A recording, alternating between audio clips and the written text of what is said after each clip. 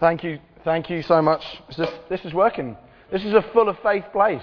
Andy Murray's going to win Wimbledon, and the church is like the rise of faith in the room for that. You know, God's on the throne. Yeah, that's all right. Andrew Murray, yeah, he is going to win Wimbledon. It's great. Well done. You have more faith than I do. I'm sorry to admit. It's just the metronomic Swissness of Roger Federer, isn't it? He doesn't get flapped. He just is, no matter, he's just impassive, bang, bang, bang. Whereas Andrew Murray's like, yeah, when he does well and when he does badly. So I don't know, I'm not full of faith as much as some of you, but you'll be texting, I'm sure, and going, if he wins, which would be great. Do you want to turn to Revelation chapter 12, if you have a Bible? If you don't have a Bible, don't worry, the words will appear up here, I think. But I need to give a couple of disclaimers before this is read, because it is one of the strangest passages in the whole Bible. And if you're not a follower of Jesus here today, if Christianity is new to you, or you have recently become a disciple of Jesus, but it's still a bit of a fog, this will sound utterly bizarre.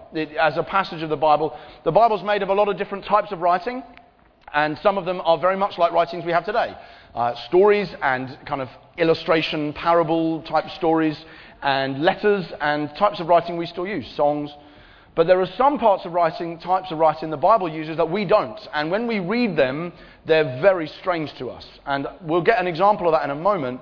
Now, some of you have been Christians for many years, and this will be very straightforward, and you could easily explain what this passage was about.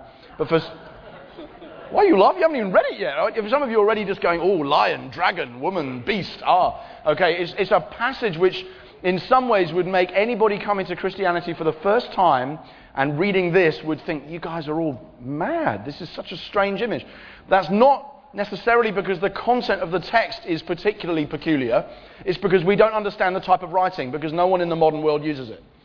2,000 years ago, it was a type of writing that some people used. It's called apocalyptic. We'll talk a bit about it in a moment. It uses very dramatic, colourful, lurid symbols to try and explain heavenly realities. But we don't use it now. It's just a type of writing nobody uses. Don't read through a library and find the apocalyptic section.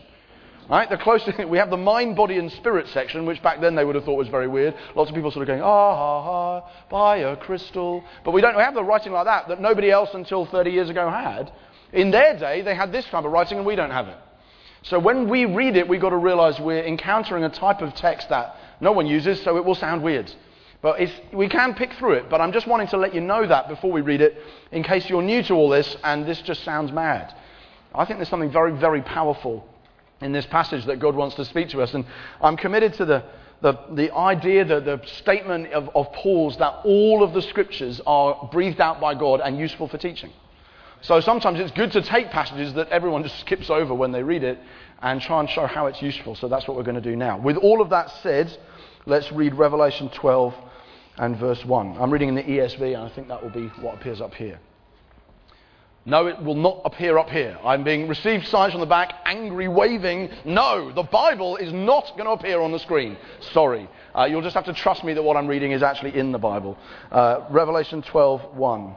And a great sign appeared in heaven, a woman clothed with the sun, with the moon under her feet, and on her head a crown of 12 stars. She was pregnant and was crying out in birth pains and the agony of giving birth.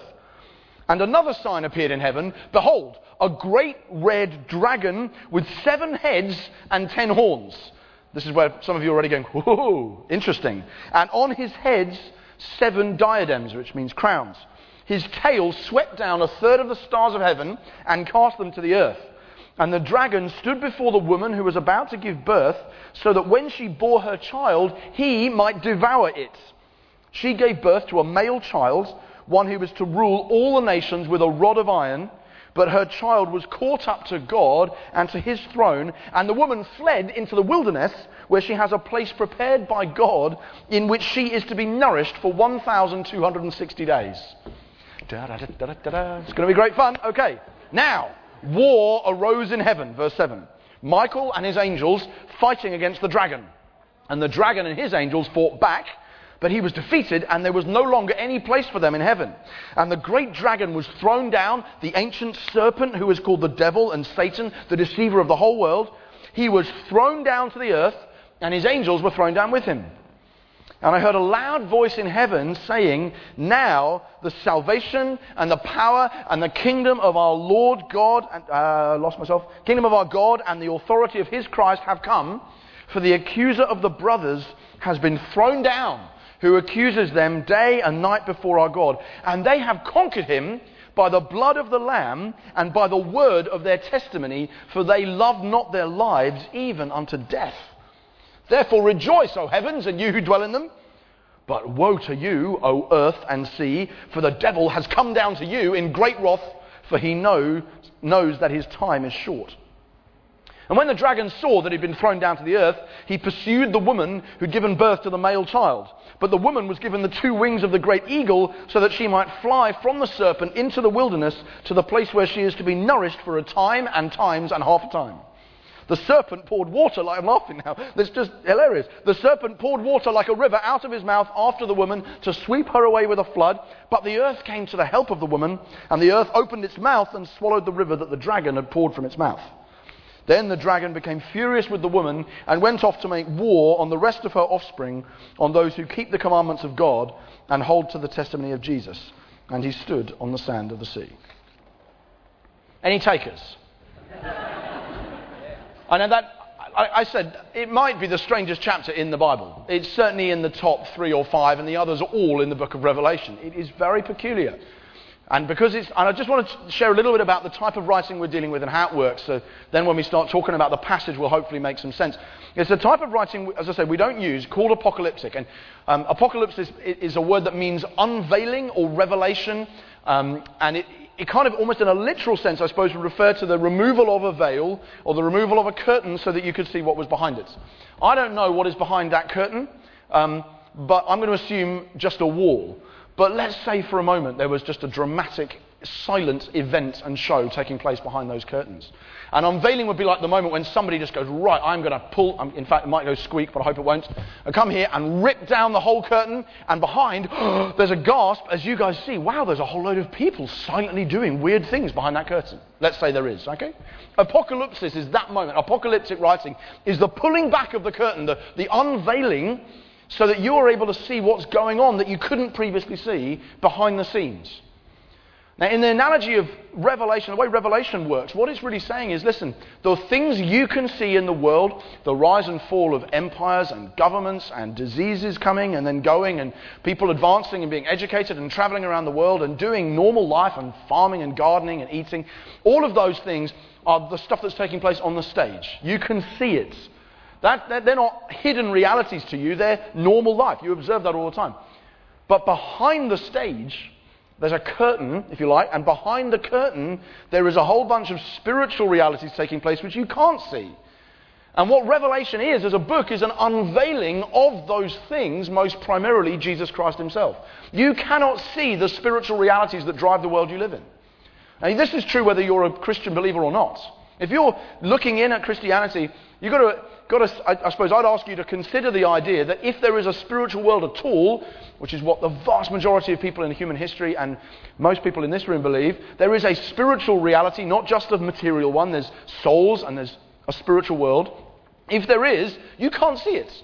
And therefore, you're not necessarily always in the best place to tell exactly what's going on and how it works. And what apocalyptic as a type of writing does is it says, I'm going to rip the curtain away and show you what's behind the veil of what you can see.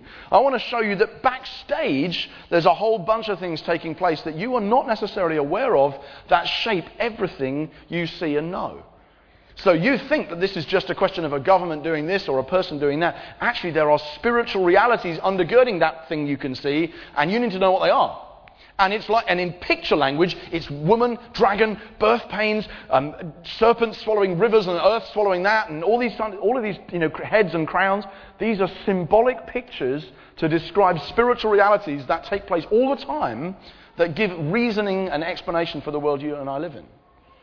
And it's important not to be naive about the reality of that spiritual world. And so that's what apocalyptic does as a type of writing. It rips away the curtain, it unveils and shows you what's going on backstage.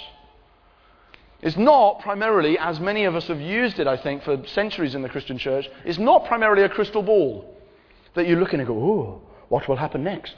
It's a map, it's a pathway, it'll tell me exactly what will take place. And it doesn't, in that sense, sort of map out the future in a literally chronological way. The writing just isn't intended to work like that. We've got quite a few types of writing like this from this period of history, and it doesn't work that way. It doesn't function as a literal chronological map of what will happen when. And some of us read it that way and then get very confused. My wife was having a devotional time a few years ago, reading a commentary on Ezekiel. And I was having my devotional time in the other room because we didn't have kids then, and you can both have devotional times at the same time. Woo. Can't do that now. And you're lucky if you both get one on the same day, I've discovered. But back then we used to both do it. I was reading my Bible, and I suddenly heard a shout, "Andrew, can you come in here for a moment?" So I joined it to next door. Yes, what is it? That makes her sound like a weird person. She's really not. She's lovely. So I kind of stepped through it, and she said, "I'm reading this commentary on Ezekiel, and it's been fine until now, but it's just said this. According to Daniel 9, the nation of Israel will make an agreement with the head of a 10-nation European coalition to protect them for 7 years so they can rebuild their temple." That's not true, is it? And I was like, no, I don't think that's what that verse is saying at all. What the writer's done is to say, I'm going to treat this like it's each European coalition. I don't think the concept of Europe even existed back then. That just through we go, map on sign upon sign upon sign, and now we can make predictions, and therefore we can make it about the EEC, as it was then, or the EU now. The EU is in the Bible. Did you know that? I was like, the EU is not in the Bible. That's treating it like a roadmap of symbols, but actually the type of writing is not doing that at all. It's saying, let's pull back the curtain on history and show you the spiritual realities at work behind what's going on. So if we read it that way, then when we see dragons and women and horns and crowns and all these things, we begin to think, right, now, how does that symbol work in the context of this type of writing? And so we start with the clear symbols and work out from there. That's like an introductory thing on writing like this, which I hope will help. So what I'm going to do is then break the passage into 3 bits and try and dramatize, well, not literally dramatize, because I didn't bring my dragon costume, sadly, but just try and show you the way the drama works and then unpack what's going on in each stage. And I'm going to suggest we look at it in 3 bits. The first bit is the story of Satan versus Jesus in verses 1 to 9. Then the next bit we're going to look at is Satan versus God's people in verses 12 to 17. And then at the end we're going to look at the bit in the middle, verses 10 to 11, which is about how God's people win. Okay, so it's about a cosmic battle, Satan versus Jesus, then Satan versus God's people, and then in the middle, how God's people win. So we're going to start with this bit, Satan versus Jesus, and read verses 1 to 9. And so I'll just go through a little bit at a time. Again, I'll read the text so you can see roughly where we are. But all these symbols, we just need to figure out what they are. Okay? So it starts. And a great sign appeared in heaven, in the sky. A woman clothed with the sun, with the moon under her feet, and on her head a crown of 12 stars. Now that woman is almost certainly Israel.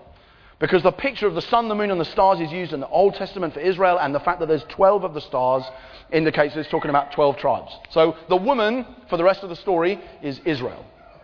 Then it says, she was pregnant and was crying out in birth pains and the agony of giving birth. Now, I know you don't want me to dramatize this, so I shan't, but Israel, is in that sense, is giving birth to a male child at this point in the story, and is crying out, saying, this is hard, this is a strain, but here comes a baby. Then another sign, verse 3, appeared in heaven. A great red dragon with 7 heads and 10 horns, and on his heads 7 crowns or diadems. Now that dragon is definitely Satan. That's the devil. I don't know if you believe in the devil or not. If you're a Christian, you probably do. If you're not a Christian, you may not.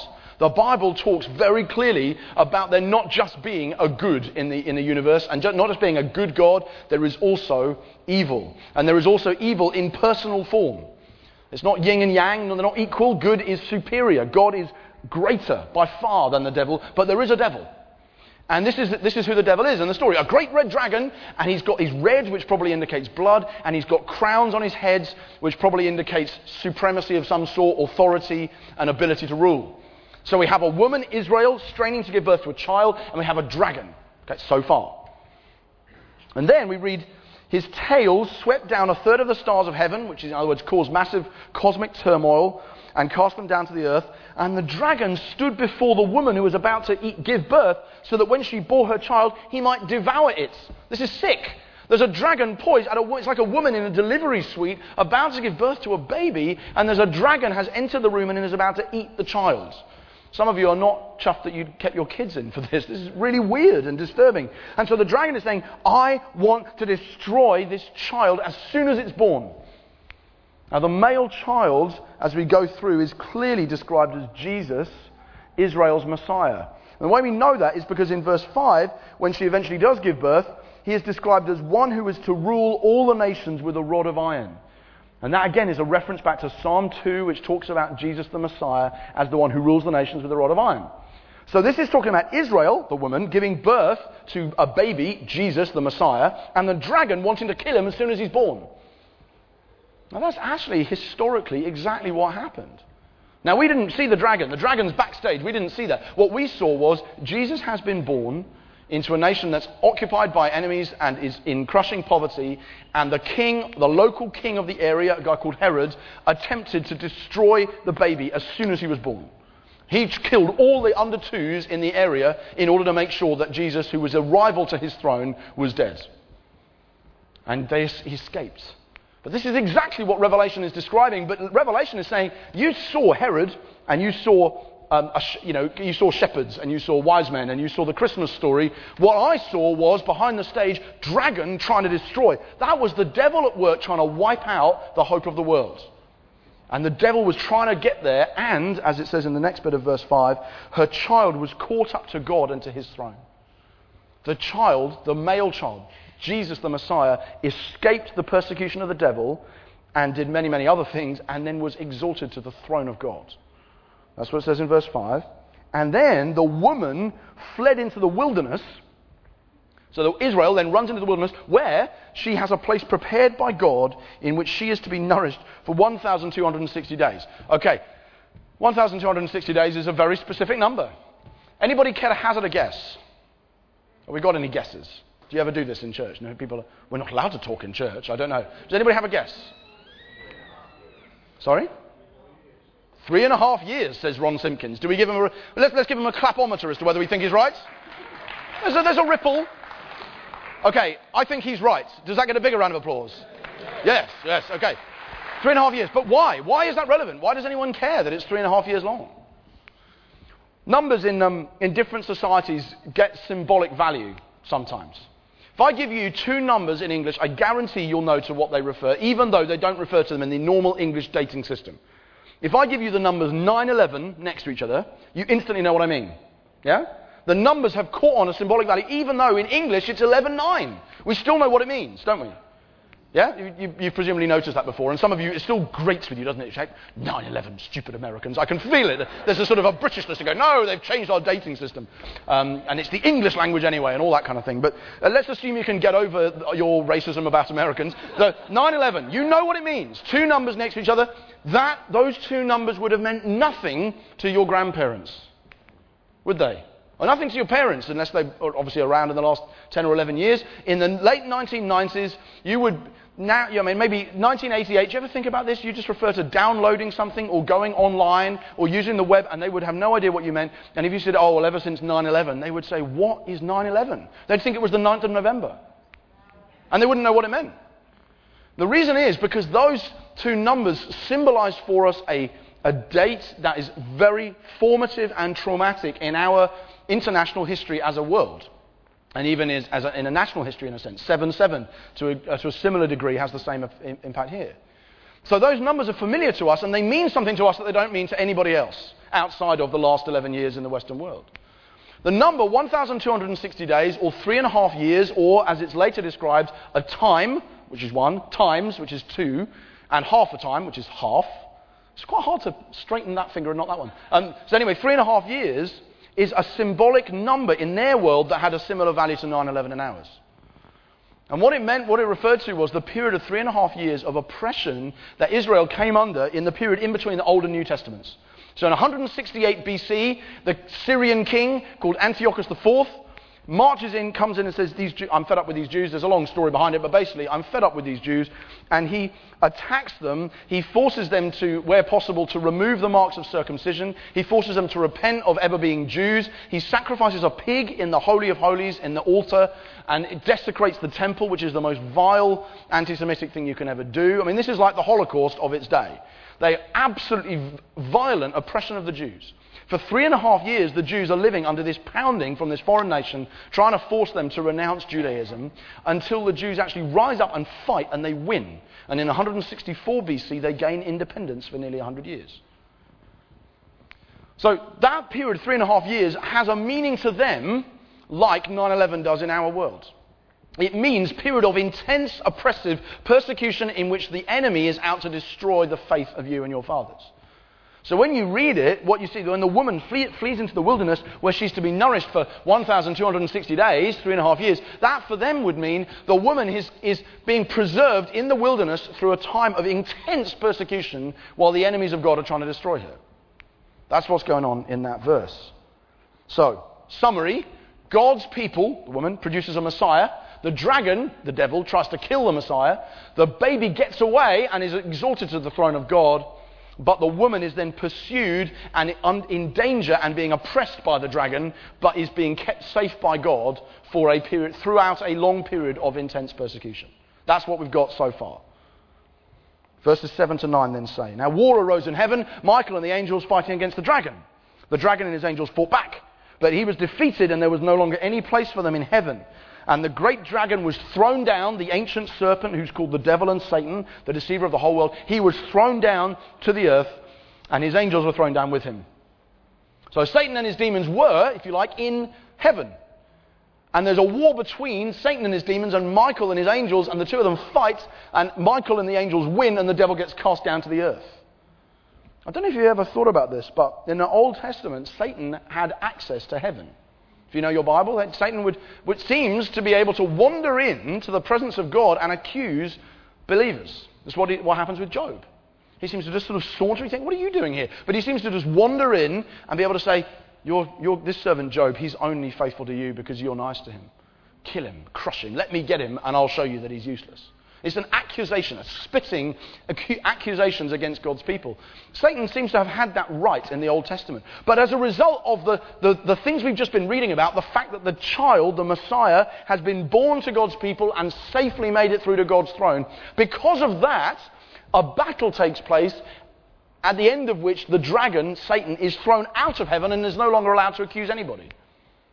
And we'll come back to that theme in a moment. But for now, Satan isn't in heaven, according to this. He used to be. He used to be able to prance around going, what about him? He's useless. Oh, look at Santino, load of rubbish. And now he's not allowed to do that because he's been thrown down because of something that's happened, which we will come back to in a moment.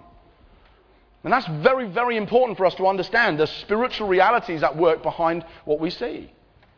It has massive implications for our understanding of the good news we have in Jesus. Because of Jesus and the kingdom of God that he preached and enacted, Jesus said, I saw Satan fall like lightning from heaven. Now, Christians sometimes read that as if that means something that happened a long time ago. I don't think it does. I think it refers to something that's happening because of the preaching of the kingdom. He said, because Jesus is here embodying God's rule on the earth, Satan no longer has access to heaven. He's been thrown down and he can't accuse people anymore. That's going to be very important in a few moments' time. But that's kind of a lot of the symbols just trying to unpack. Dragons, babies, women. Well, we'll hopefully be able to make a bit of sense of that. Now, I want to skip forward for a moment then to verses 12 to 17 and begin to read there as well. So verse 12, so we're going to jump verses 10 and 11 for a moment and come back to it later. Verse 12 says, Therefore rejoice, O heavens, and you who dwell in them. Because that's great, isn't it? That we used to have Satan around here and now we don't. Woo-hoo-hoo! Have a rejoice. I don't know if you sound like that when you rejoice or not. Maybe this afternoon Murray wins and there'll be a few people in Hastings going, woo-hoo-hoo. Probably most of you look a bit more masculine than that if you're men, and that's good. Therefore rejoice, O heavens, and you who dwell in them. Good news for you, but woe to you, O earth and sea, for the devil has come down to you in great wrath, for he knows that his time is short. So it's great. The fact that Satan's now no longer in heaven able to accuse is brilliant for heaven, but it's bad for earth at one level, because the devil comes down to the earth and I'm going to destroy you all. And he's going to wipe you out. And he's aggressive. And he's angry because he knows his time is short. History, interestingly, bears this one out. When you see dictators suffer losses, it often makes them angrier and causes them to destroy more people. It happened in the Second World War. Hitler did it. A lot of the most violent fighting in the Second World War was after D-Day, which you wouldn't think. But actually, it was in the period when the Allies are advancing across France, pegging back the Nazis, and they throw the whole kitchen sink to try and win, and end up getting angrier and more people get sacrificed. Saddam Hussein did it when he knew he was going to lose the first Gulf War, retreating back, setting fire to all the oil. Do you remember that? So I know some of you are old enough to remember it. And again, this rage of the dictator who knows his time is short and ends up doing everything he can to take as many people down as he can. Well, that's what the devil does, according to this passage. Rejoice, heaven, that's great. No Satan. Earth, woe to you, because the devil knows his time is short and he's really angry. Verse 13 then says, and when the dragon saw he'd been thrown down to the earth, he pursued the woman who had given birth to the male child. But the woman was given the 2 wings of the great eagle so she might fly from the serpent into the wilderness. The dragon sees, this is what's going on, I am angry about this, and so he pursues God's people. And God's people are given wings to be able to be protected, if you like the eagle. So again, an image, it's not literal, but to be given wings to be protected by God for a time, times and half a time, for 3.5 years. Yes, Satan is out to destroy the people of God, but God is protecting them throughout this period as well. And that dynamic underpins everything you see in the world. Satan is trying to destroy God's people, by which I mean, by the way, Israel and the church. I think that the two are, to be honest, one in my understanding of biblical theology anyway. Now, one people of God, Jew and Gentile together. Satan's out to destroy us, but God protects and preserves. God guards and God sustains and God maintains, even as the dragon is trying to eat you and destroy you. And it's very, very important to have that understanding of the world we live in now, because otherwise you just look simply at the material. You look at the stage. You say, wow, okay, what can I see on this stage? I can see there's genocide, and there's humanitarian disaster, and there's the Holocaust, and there's cancer, and depression, and miscarriages, and I can see the physical realities which I hate here. And you can forget that behind the stage, this is going on. Dragon out to destroy you for following Jesus, and out to destroy Israel for being people that God made a covenant to, and God in the business of preserving those people. And it's easy to miss that that's the dynamic at work in the world we live in. And then it says, the serpent poured water like a river out of his mouth after the woman to sweep her away. But the earth came to the help of the woman and opened its mouth and swallowed the river. So the dragon's out to destroy the people of God, but the earth fights on the side of God's people. And then finally in verse 17, then the dragon became furious with the woman and went off to make war on the rest of her offspring, it's us lot, on those who keep the commandments of God and hold to the testimony of Jesus. And he stood on the sand of the sea. This is a passage about war. This whole thing's about war. Life is about war. It's other things as well, but it's always about war. If you are, whether you're a Christian believer or not, you are in a spiritual war at the moment. Now, some of you, that's a weird idea to hear. And the whole of what I'm saying is weird ideas to hear. Some of you already know that to be true. Some of you have heard that it's true, but don't live daily as if it is. You forget it. It just feels too comfortable now. I was reflecting on this yesterday. I just thought, I was talking about it in the car on the way over here. I've got my wife and my 2 children and my dog and my 4-bedroomed house.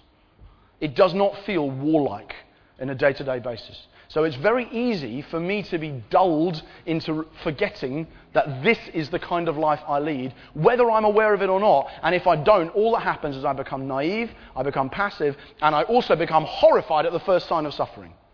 If I remember that this is the way the world looks, if I remember that it's a dragon out to destroy me and God fighting to preserve me from him in order to vindicate Jesus and one day save all of us, if I forget that that's the way the world is, then any time something hard cuts into my life, I totally lose the plot.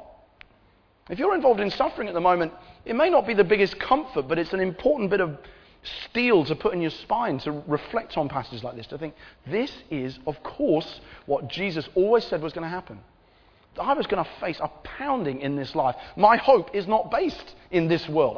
My hope is based that God is going to come and make this world new in the future, and I'm going to inherit that, and then there won't be any problems. But for now, I've got problem after problem, and I would expect to have if I read the Bible.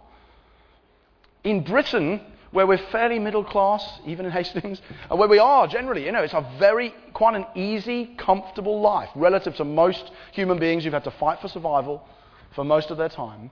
It's very easy to lose track of the reality of war being everything that we are in life. And that changes the way you consider suffering. We've got a guy in our church who was, have we got any D-Day vets here? Anybody who was there at D-Day in the room by any chance? Okay. We have a guy in our church called Dave. He wasn't a combat soldier, but he was pulling bodies off the beach on D-Day.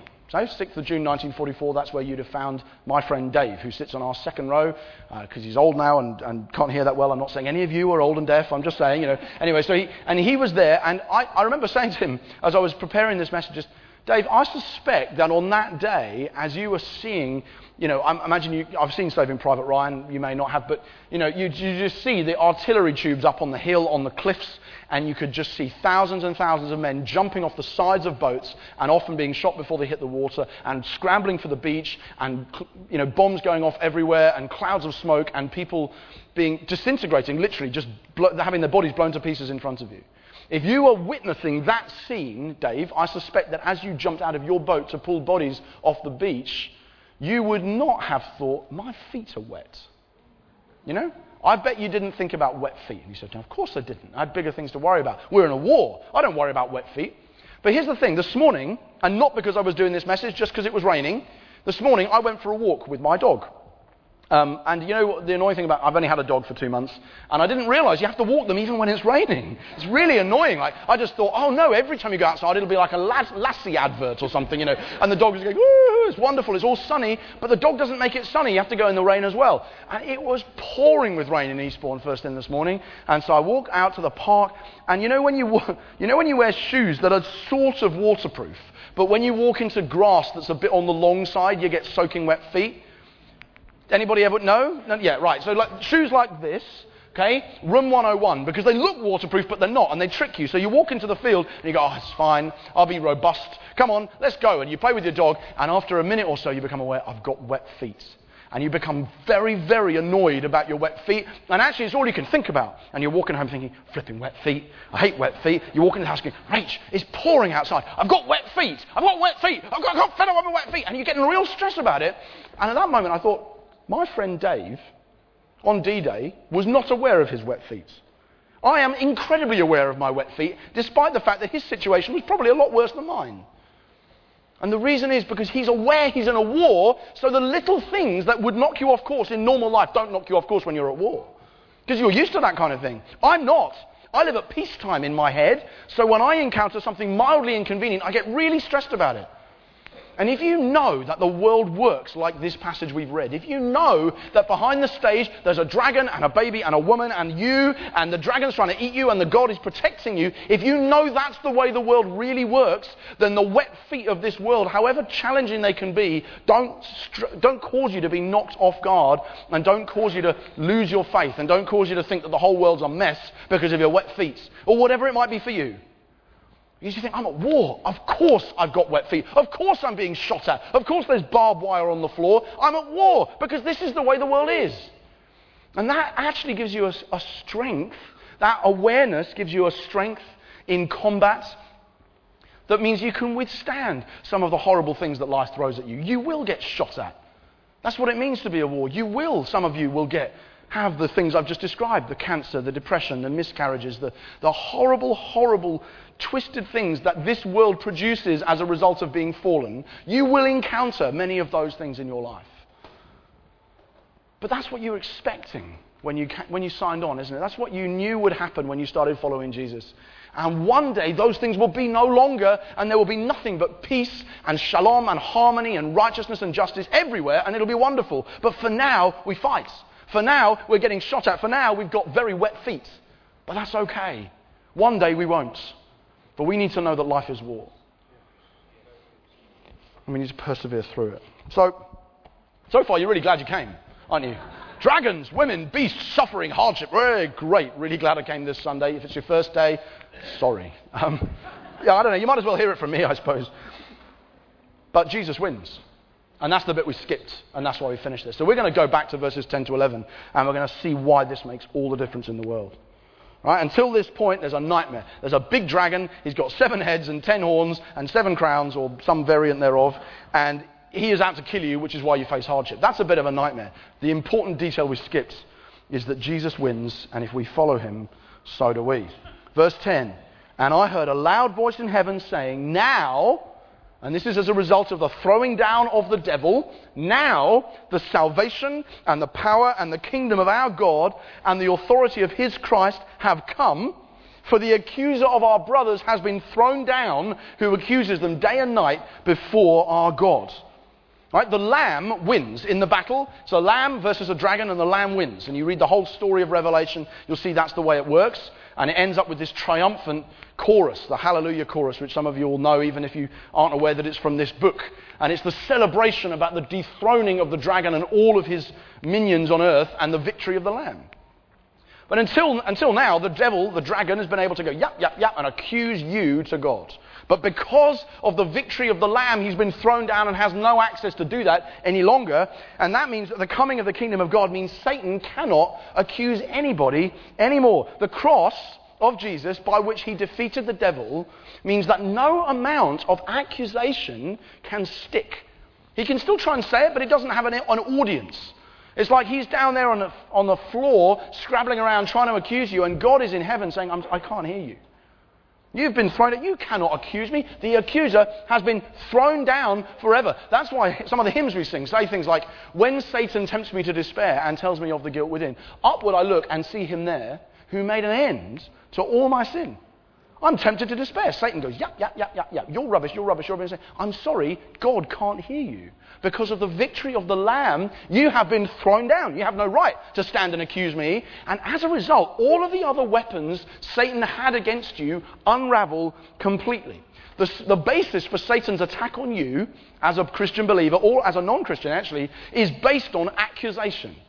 It's based on saying, I will separate you from the love of God. I will put a wedge in between you and your Maker, which means that everything will unravel. I will accuse you, I will spit at you, I will convince you and him that you're an evil person. That's how the enemy attempts to work.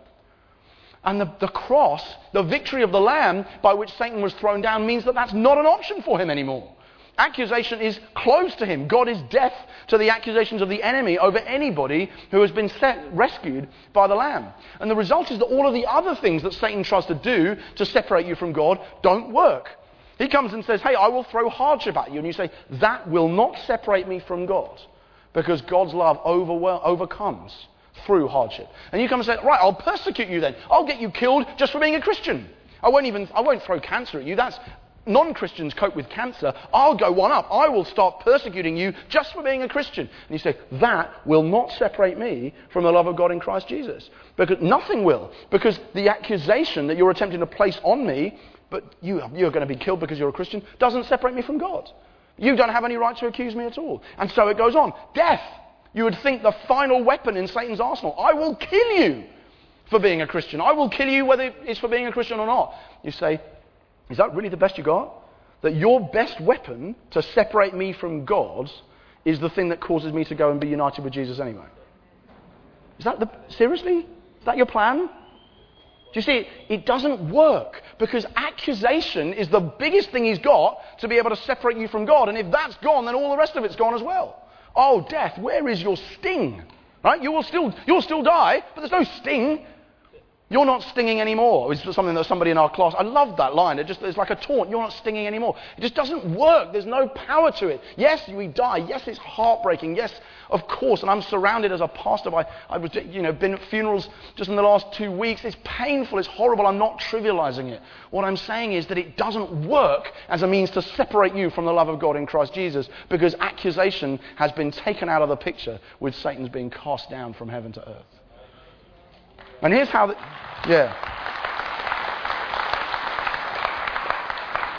And let's just look in verse 11 finally, and then we'll just sing and respond. Let's just look at verse 11, just 3 ways in which that victory works. How do you and I win the battle against Satan? Which I'm saying we do, but how do we do that? How does it happen? And verse 11 summarizes in just 3 simple phrases. It says, they have conquered him by the blood of the Lamb and by the word of their testimony, for they love not their lives even unto death. Okay, so we're just where the last 3 or 4 minutes. We're going to close here. They have conquered. You, the saints of Jesus Christ, whether Jewish or Gentile, you have conquered the enemy by the blood of the Lamb, by the word of your testimony, and because you didn't love your lives even unto death. All right? Blood of the Lamb, momentarily. Just consider it. You are saved by the blood of the Lamb, and not, it is important to say, by the size of your faith. Now, that's kind of important, right? So, your faith matters. But the blood of the Lamb is a picture that goes back to Exodus. So I'm sorry to jump back to yet another Bible passage, but it's important you see it. On the night of the Exodus, there's a Passover, and Jews still celebrate it today. And what you had to do was, if you are in God's people, you sacrifice a lamb and you put the blood above the doorpost in your house. You spread it on the doorpost and the lintel, and if you do, you're safe. And that's true for everybody who puts blood on their doorpost. So you imagine, on the night of the Passover, you got 2 slightly nervous-looking Jews who are worried whether or not God will save them. Okay, and they sit down and they sit with their respective families. You've got Bill and you've got Ben. Bill the Jew and Ben the Jew. Okay? And they're both sitting in their houses, and Bill is terrified. He says, do you know, I'm not sure if I'm going to get rescued tonight. I just don't know if it's going to work. I mean, I've heard terrible things about the angel of death. We're all going to get struck down, and I think we're all going to die. But he's got blood on his doorpost because he was told to.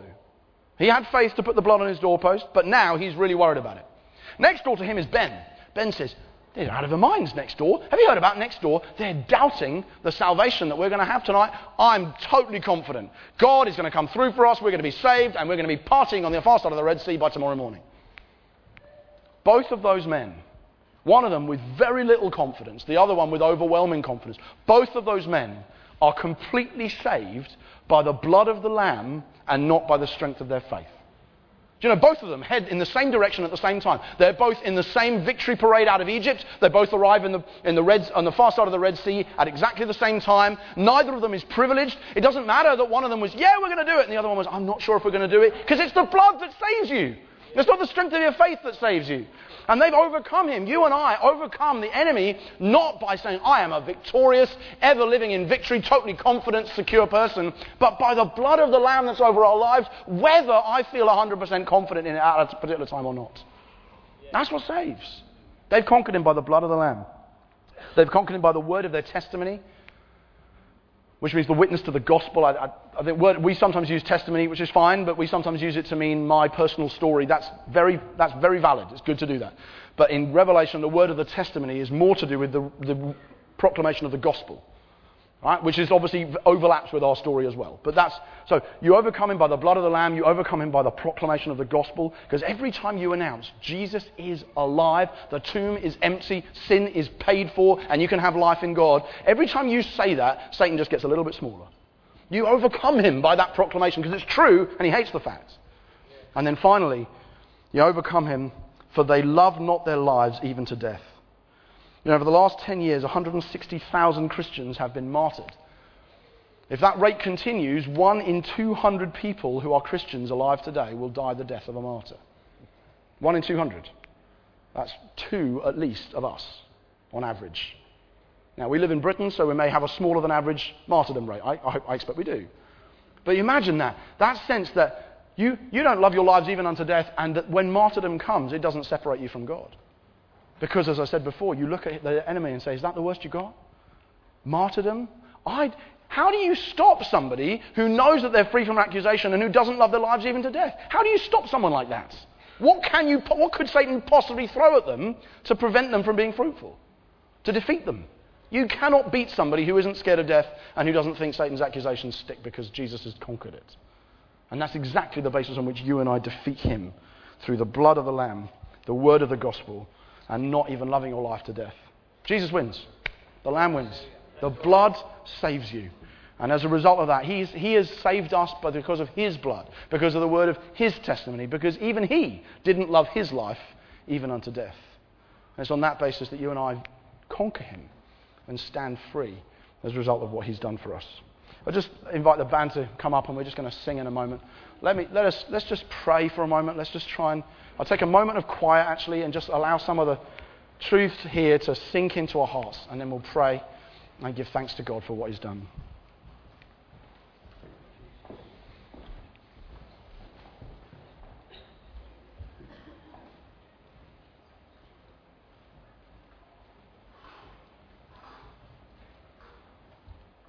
Father, I want to thank you for sending your Son to shed blood that would save us, irrespective of our ability, our expertise, our skill, and even our confidence sometimes. You sent Jesus to die so that the blood would save us rather than our own virtue or strength. It's not because of what I've done, but because of his blood for me. All I need to do is trust in him, and you rescue me from everything that I've never found any rescue for anywhere else. Thank you for throwing down the enemy. Thank you for freeing me from accusation. Thank you for conquering death. But thank you for giving me all of those things because of the blood of your Son, who was victorious over his enemy, and because he was, so am I. I love that. I love that message, and I thank you for it. In Jesus' name, amen.